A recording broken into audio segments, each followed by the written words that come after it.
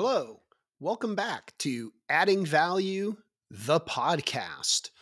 We are here with episode number 13, lucky 13. When is meat not meat?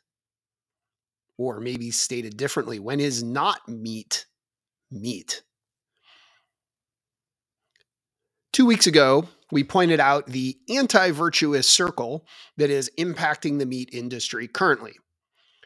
The three interrelated points of connection are climate change, technology advancements, and concentration in the processing tier.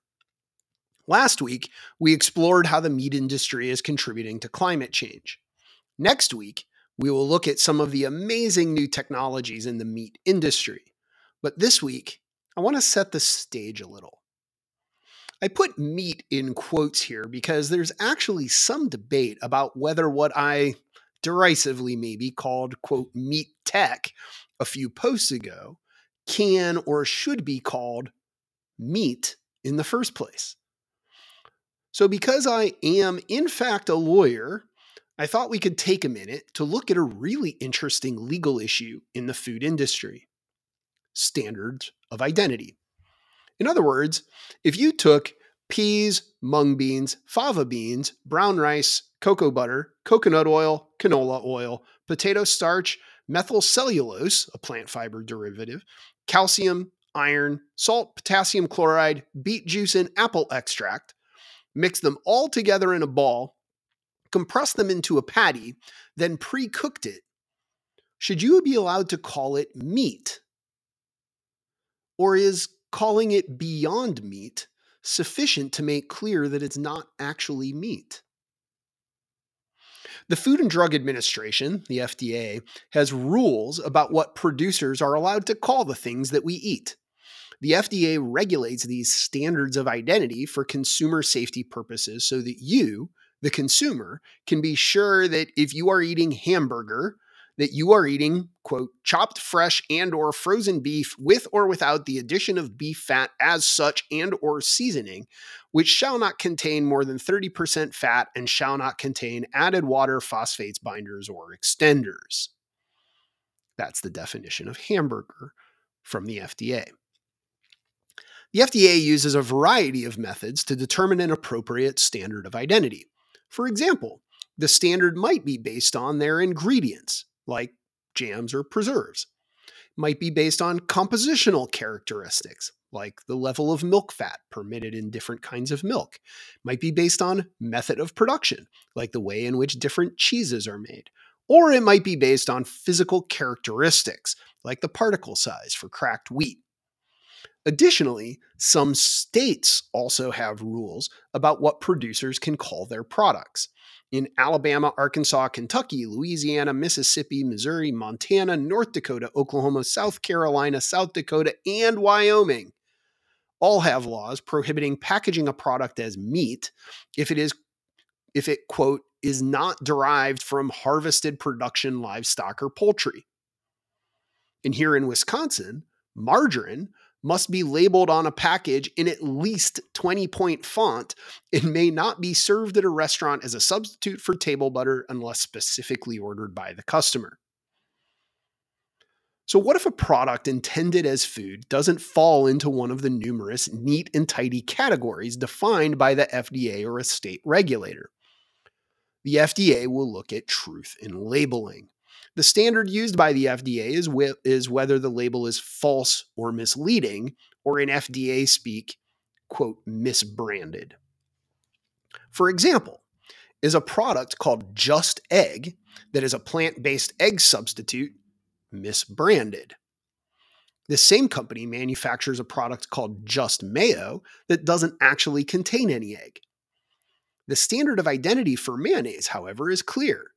Mayonnaise is the emulsified semi-solid food prepared from vegetable oils, one or both of the acidifying ingredients specified in paragraph B of this section, and one or more of the egg yolk containing ingredients specified in paragraph C of this section.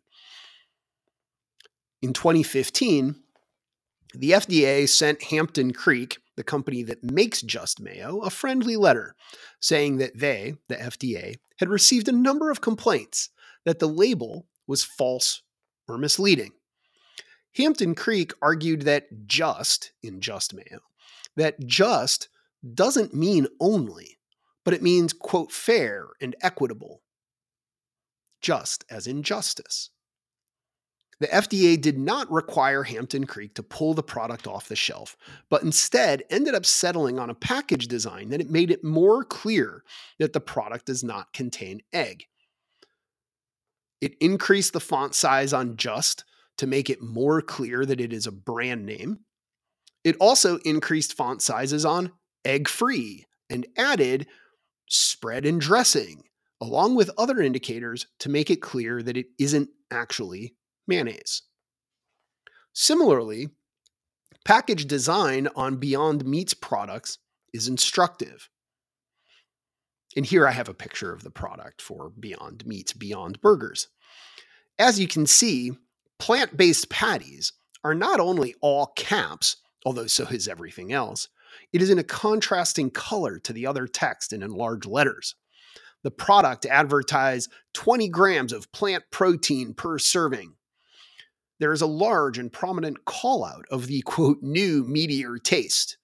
In other words, if you looked at this package, despite the word meat on the package, it is clear that it is in fact plant-based. In 2005, the FDA started working on an overhaul of standards of identity. That project got put on hold for a variety of reasons. Officially, they just didn't have the time or resources to deal with it. Unofficially, there are numerous industry participants that are exerting huge amounts of pressure for the agency to decide one way or the other. Meat and dairy producers related to the use of terms like milk are pushing for strict standards and enforcement, while technology companies are pushing for broader rules. This overhaul was revisited in 2020, but the comment period has come and gone, and the FDA has made no actual progress. Personally, I think the FDA is hoping the market just sorts this out. The FDA has bigger problems on its hands, like, approving COVID-19 vaccines and making sure CBD hucksters aren't touting its cancer-curing properties. Editor's note: CBD does not cure cancer. Moreover, I think they are waiting for the technology to settle down a little so they can get a better handle on what the range of options are. As we'll see next time, there are three main technologies for meat-based alternatives: plant-based substitutes, genetically engineered yeasts, and 3D printing-like technologies from either plant or even animal-based stem cells. So that's it for this week. We'll be back next week to look at some of the meat alternative technologies.